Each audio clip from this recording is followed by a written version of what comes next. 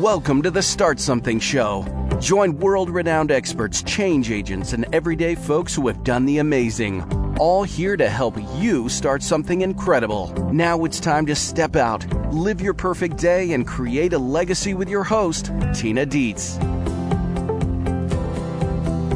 Hey there, super starters. How the heck are you? It is Tina Dietz coming at ya from my home studio here in lovely Florida. That's where we currently are.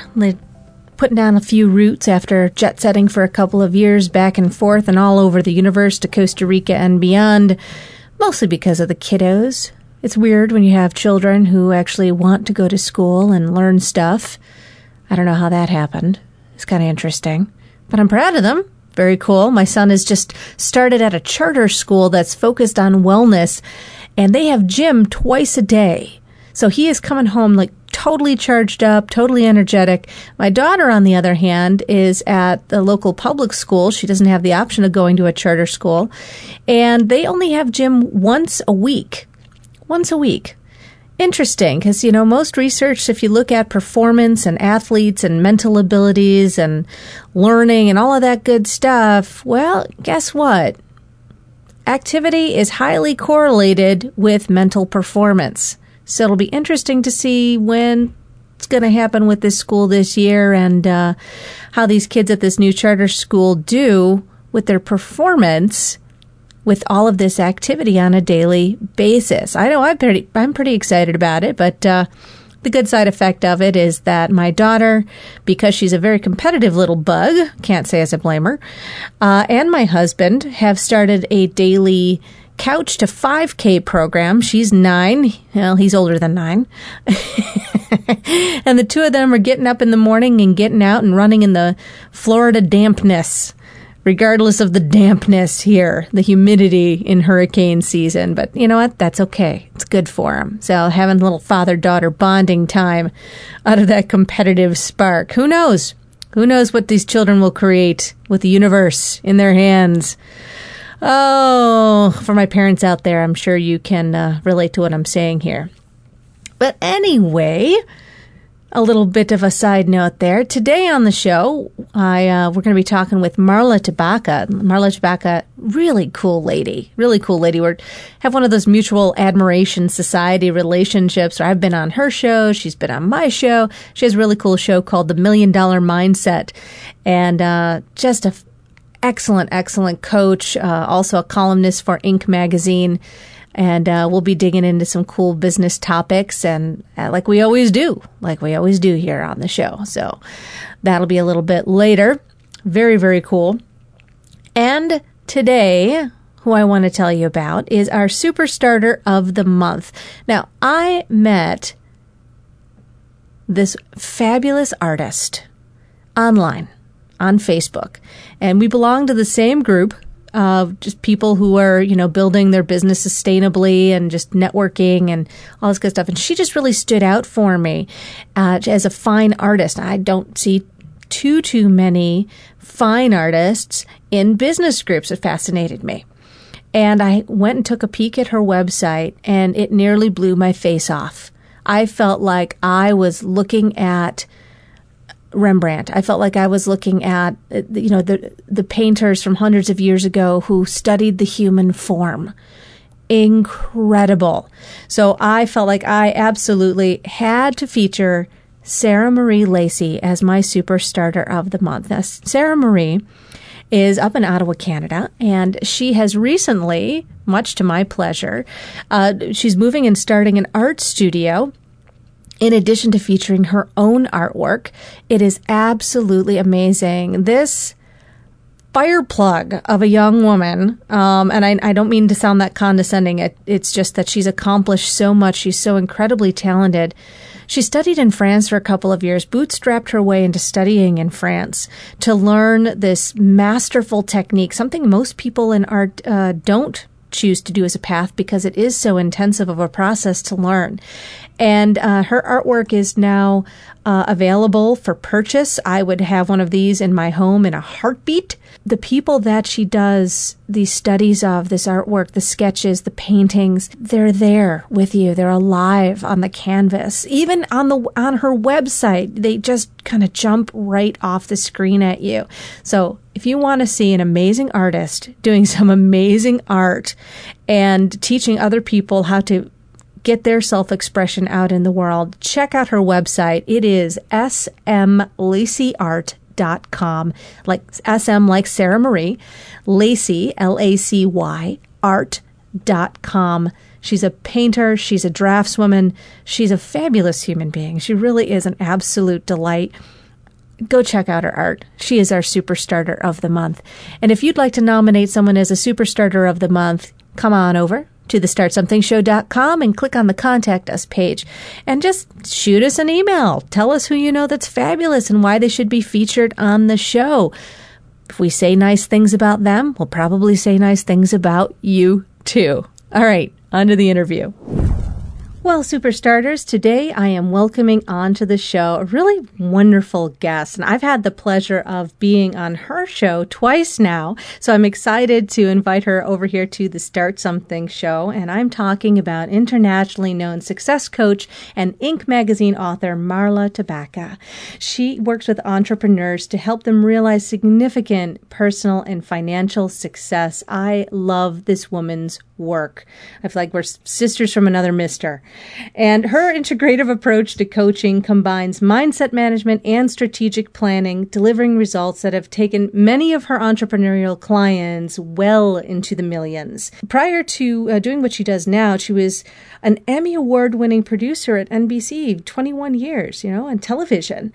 And she worked as a creative consultant for large and mid-sized corporations. She established and sold a retail business and then founded her coaching practice back in 2003.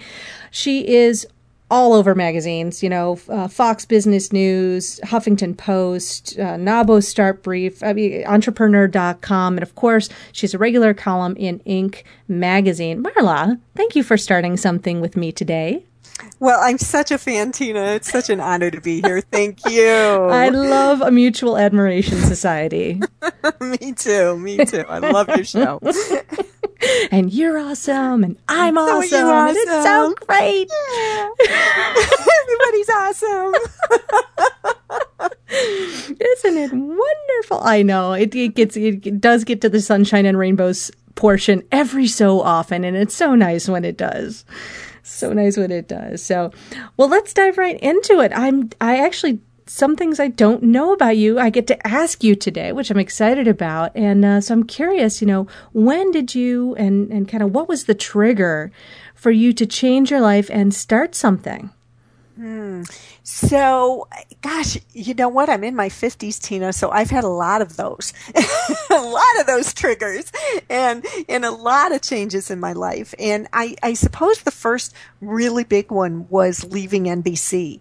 And that was such a huge move for me because when I was a child, and I'm talking a kid, my brother-in-law was the security guard, the night security guard at NBC Studios here in Chicago. And so he would take me up there on the overnight shift and I'd sleep on the couch and I'd play, in the rafters. And I knew that I was going to be retiring from NBC someday. I mean, I just knew I would work there and I knew I would retire there. Well, the first half came true. Absolutely. I worked there. I got a job, a part-time job, a temporary job actually. And I spent, more than 20 years there, but something changed inside of me and the company. And I can't even explain it. It was just this intense, intuitive feeling that it was time to leave. And it took so much courage. And, it took me, to be very honest, 2 years. 2 years of working on my resume, 2 years of understanding that I wasn't going to come up with the next best great plan to get me out of there, and that it was just going to happen. And I just had to have some faith that my next move would come along. And so that's what I did. And at that point, I left without really anything in place, and some consulting gigs just fell in my lap. So that was like the next big change for me. And I did that for a couple of years and did not like it. I just didn't like it. It was working with some of the top 500 corporations, and the stress was just more than I wanted in my life. And that's, to me, not what life is about. And so I decided, talk about sunshine and smiles, I decided to open a coffee house. Yay! Oh, that's funny. Oh, my goodness. Yeah, now, would you consider yourself an extrovert? I'm somewhere in the middle because I really need my time alone. I really have to confess that I'm not great about getting out into public and meeting new people because I just don't, unless it's a one-to-one, I don't really enjoy that much. I can be shy about going to large networking events, yet I'm very outgoing in the relationships that I do develop, and developing those relationships from social media and different places. So I've never put a label on myself. I don't know which way is stronger for me. And I ask because, coffee house, I think, very social, very, yes. So the jump from consulting to coffee. Yeah. So here's where it came from. It came from me caring about community, both global and local community. And I live in a town at Naperville, Illinois. And at the time, the side of the city that I live on was very transient, meaning corporate executives were coming and going and coming and going. And the average length of residency was only 2 to 3 years.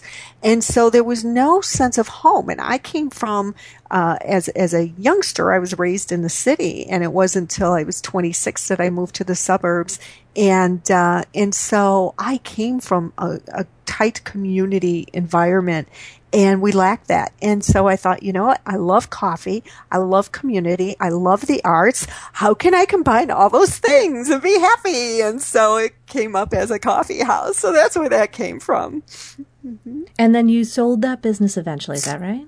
I did. So here's the thing, to keep a coffee house is the type of coffee house I had, which was a very large volume. It had a drive-through. It had a private conference room. It had, my goodness, music and artists and events. Yeah, it was huge. To keep that open is somewhere between $18,000 to $22,000 a month. A lot of coffee. Lots of coffee. And so, I bought it on September 1st, 2001.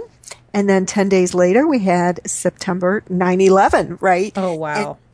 And so a lot of things changed, and the change was long lasting. And so I really did struggle in the business for quite a while, and finally was getting it up to speed. But by the time that happened, by the time I was really making money and turning a profit, I was just exhausted. I was exhausted. There's not enough coffee in the world, yes. No, exactly, right? Those midnight espresso shots weren't enough. I became immune. Totally. And so, again, just taking that leap of faith, I just put it out there that I wanted to sell the place, and two folks came by and decided they wanted to buy the coffee house. And, a lot happened there, too, that gave me a great sense of failure. And I thought we'd talk about that a little later in the show, too, because I learned so much from my experience as an entrepreneur and moving into coaching that I really could have labeled as failure, and yet I didn't. And so that kind of took me into coaching. Well, that I hired a business coach when I owned the coffee house. And Steve came into my life through word of mouth. And even though we didn't get the coffee house to where I wanted it to be, mostly because of my own burnout, I considered that such a critical relationship in my life. And I think the biggest piece of it was that initial aha when, after all those years of struggle and making these huge decisions that affected so many people, and looking at my money just go away between the market and the coffee house and everything, we're looking at like $1 million and just kind of fizzling away. And finally thinking, wow, I'm not alone anymore. That was my biggest, just deep breath, aha moment.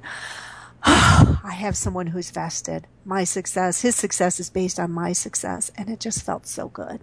Yeah, to have somebody in it with you, it can be such a lonely proposition, owning a business. So, yeah, I think that's one of the reasons when we kind of feel like we're a purple squirrel. We're unique, we're different. And then we meet somebody like you and I talking. It's like, I'm a purple squirrel. You're a purple squirrel. We could be purple squirrels. Yay!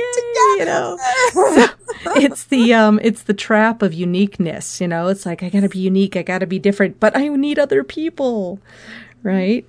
So I want to go back to what you said about failure, because this is always a strong theme here on the show, is kind of transforming failure for people. And I know you wrote a really fabulous article for Inc. magazine on failure. And you're just talking about what a lot of people would have considered a failure, which is, you decided to, move on from consulting and you decided to move on from the coffee house, and then you ended up in coaching. So, how did you frame, or how did you work with these failures to shift it for yourself? Yeah. And, initially when you're in the throes of failure, it just doesn't feel good, right? And it's frightening, and you can feel defeated. And for me, the trick to that to turn it around is to do just that, is to start looking inside of that failure and for what is positive. And quite honestly, I learned that a number of years ago when my husband passed away. Not that that's failure, but it was deep, intense grief, and recovery was difficult. And so it was when I started writing in a gratitude journal, and it sounds kind of like, wow, your husband passes away and you're writing about gratitude. But I'll tell you what, and I didn't do it for about a year after he passed away. But I'll tell you what, recognizing the gratitude in my life for what I was grateful for really helped me to realize that I was healing, and that there was another side of this enormous loss that was actually beautiful and wonderful, and things were going on in my life that I was very much embracing, and wouldn't have had this tragic loss not occurred. So it doesn't diminish the loss. It doesn't diminish the failure if you want to perceive something that is going on in your life as a failure. However, it puts a new spin on it. And as I said in that article that I just wrote that you're referring to, Tina, assuming that failing is the opposite of success is way wrong. You don't want to do that. Every time you fail, you learn something. And each time you fail, you gain more experience. And each time you fail, you come away with more tools that you can use to be successful. And so that's what I did with the coffee house, is I looked inside of it and I said, okay, what have I learned? Well, as it turns out, I met my coach, which then, launched a new career for me. And I learned about what it takes to run a brick and mortar business, and I learned about business. My gosh, I learned about being an entrepreneur, and all of that laid the foundation for me to become an outstanding coach. I promise you, if I could find opportunities, after the tragic loss of my husband and father of my two small children, you could find opportunities anywhere. Yeah, that really creates a pretty big context for, if you can make it through that, then that's a lot of resilience building right there. And, on the Backstage Pass portion of our show, you and I are going to dig in some more about how to deal with perceived failure. And I'm really looking forward to that conversation along with some other of your fabulous coaching. But before we get to that, I also wanted to let people know that we're going to have links to Marla's articles page on Inc.com. You can go to Inc.com and search for her. You can also go back to the show notes at thestartsomethingshow.com or right in the show notes on iTunes and Stitcher. And you can find the link to get to Marla's articles there because she's written a lot of amazing articles for Inc. magazine that I highly recommend that you go and read. It's a great resource. You are a phenomenal resource, my dear. Thank you. Really, really. So now let's talk about, developing a coaching practice because a lot of coaches coach coaches. And I know you and I have some of that in our practice, but not the majority of really what we do, which is something I always, respect about you as well, because there's something just kind of like weird about that. I think if you only focus on coaching one industry as a business coach, it's got a little of that flavor of I'm going to teach you how to make $1 million writing books by selling you this book. Right. Exactly. It's got a little bit of that going on. So, I agree. It's easy to create a success story when the people you're teaching to create the success story are creating your success story for you. Yeah. It's that weird endless loop thing going on there. So, but, some of your clients kind of, range across the board. And now how did you find your place in the coaching industry? Because, finding a niche is something we talk about a lot. So how did you kind of settle into this place that you have now? Yeah, that's a great question. And I talked in the first part of the show, I talked about that faith thing and that just knowing and giving up the resistance, because I have to admit, Tina, going in, I struggled with a niche and I was scared to death. And like I think most coaches who finally, do their studies and what have you and hang their shingle, I was afraid. And so it was when I gave up that resistance and I just put it out there and said, look, here's what I love. Here's who I love working with. And then it came to me, what happened is an opportunity came to me to coach for an organization called Count Me In for Women's Economic Independence. And it was a wonderful, nonprofit organization who helped female entrepreneurs reach the $1 million mark. And so that was my client base, largely my client base. And I loved it. And then I fell even deeper into the niche when I began to realize that for all of my training and all of my experience, these women who were coming into my practice were brilliant. And frankly, most of them knew how to grow their business, but they were in their own way. And so, I wasn't coaching for 3 months before I just felt desperate to find something beyond my skills as a coach that could really, really help them get out of their own way and change their mindset and develop a healthier mindset about themselves, their self-confidence, their value, everything. And so with that, when I put that out into the universe within 1 week, the emotional freedom techniques, people also know it as EFT tapping, fell into my lap from 3 different and separate resources. It's a great body of work. Phenomenal body of work. Yes. Absolutely. And so I was very fortunate because I looked into it, and Gary Craig, the man who developed the process, was conducting a week-long training workshop in Colorado. And the next week I hopped on a plane and I began my training. And looking back at it, it was rather remarkable because I came back from that training and I got a new client who had a business. She was at 130 in annual revenues and taking home a whopping $34,000 a year. That's a common story. Yeah, right.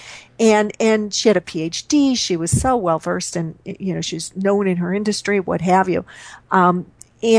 And what we found through coaching was that she had a vision beyond the vision, as I call it. And that was that she had told herself that when she reaches $1 million, that was her success marker.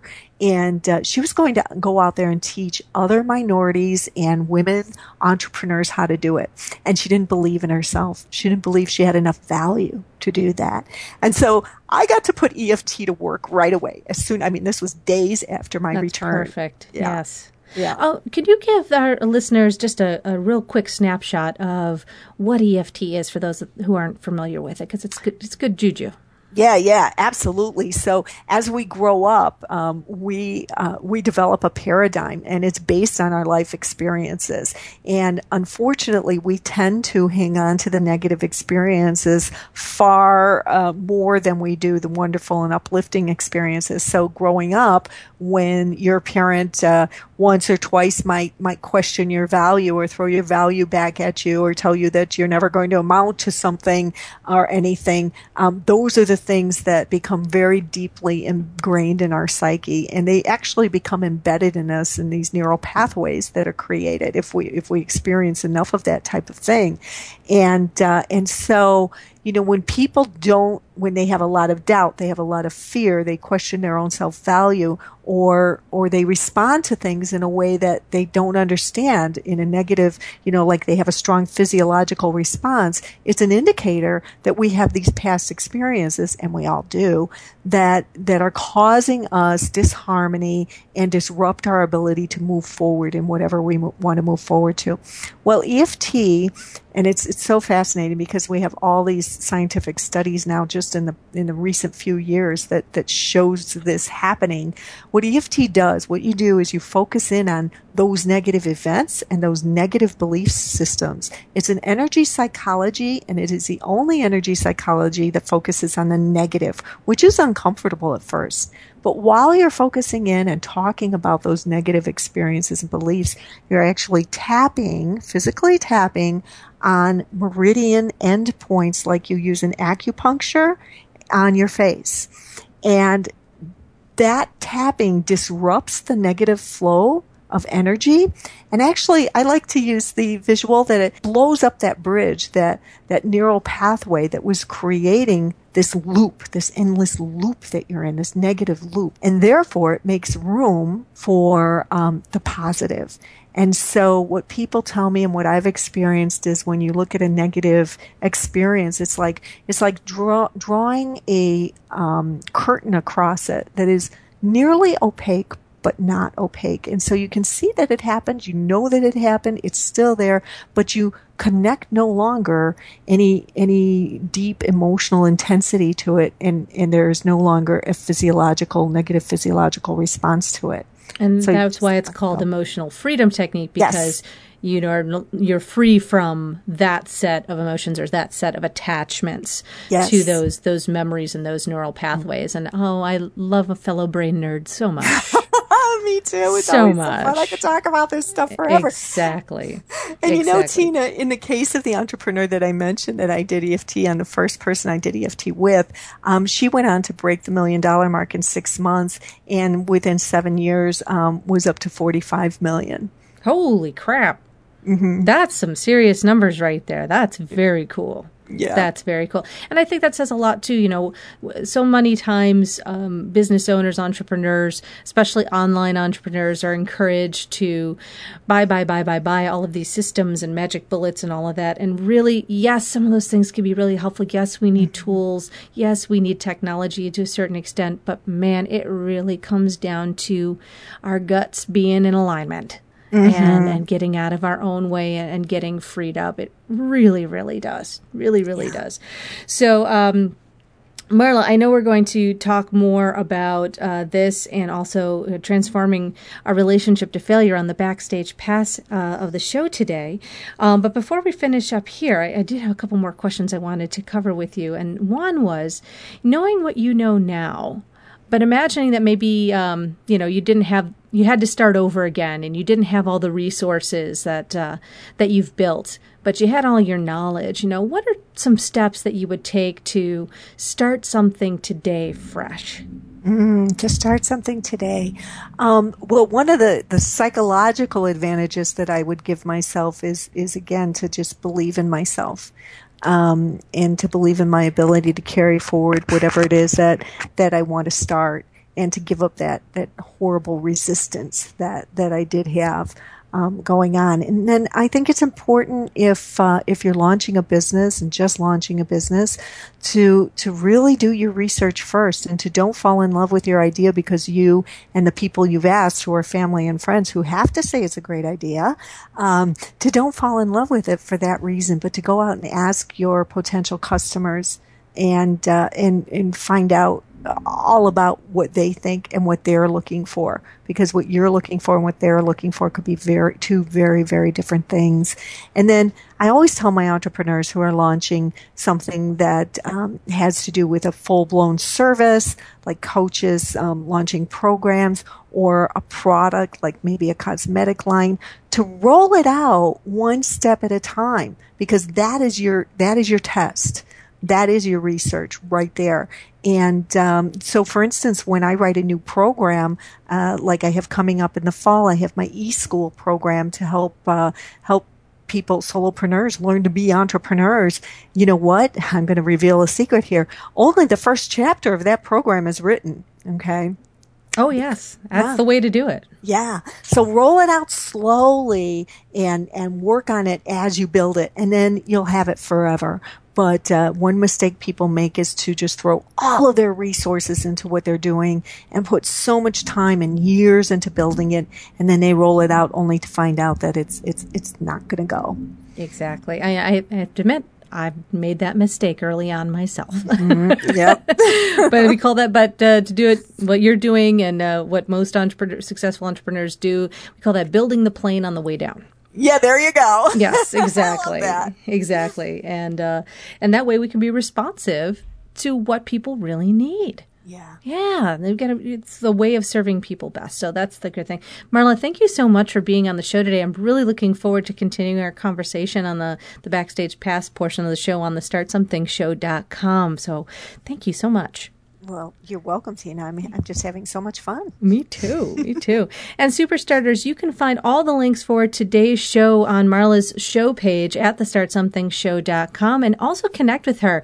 Check out her stuff. Check out her articles on Inc.com. And also, you can go to marlatabaka.com, MarlaTabaka.com. Again, the links are on the show notes, so don't worry about spelling it. We got it covered for you.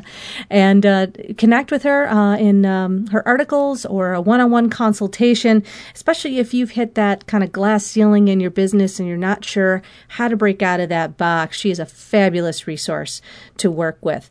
We will see you next week on the Start Something Show, and check out the Backstage Pass interviews at thestartsomethingshow.com. We'll see you next week. Start something with purpose. Start something with freedom. Start something now. Go to thestartsomethingshow.com, join our community of superstarters, and get your perfect day planner pack, a free resource to help you create the life you've dreamed of living. Take action now, and we'll see you for our next exciting episode.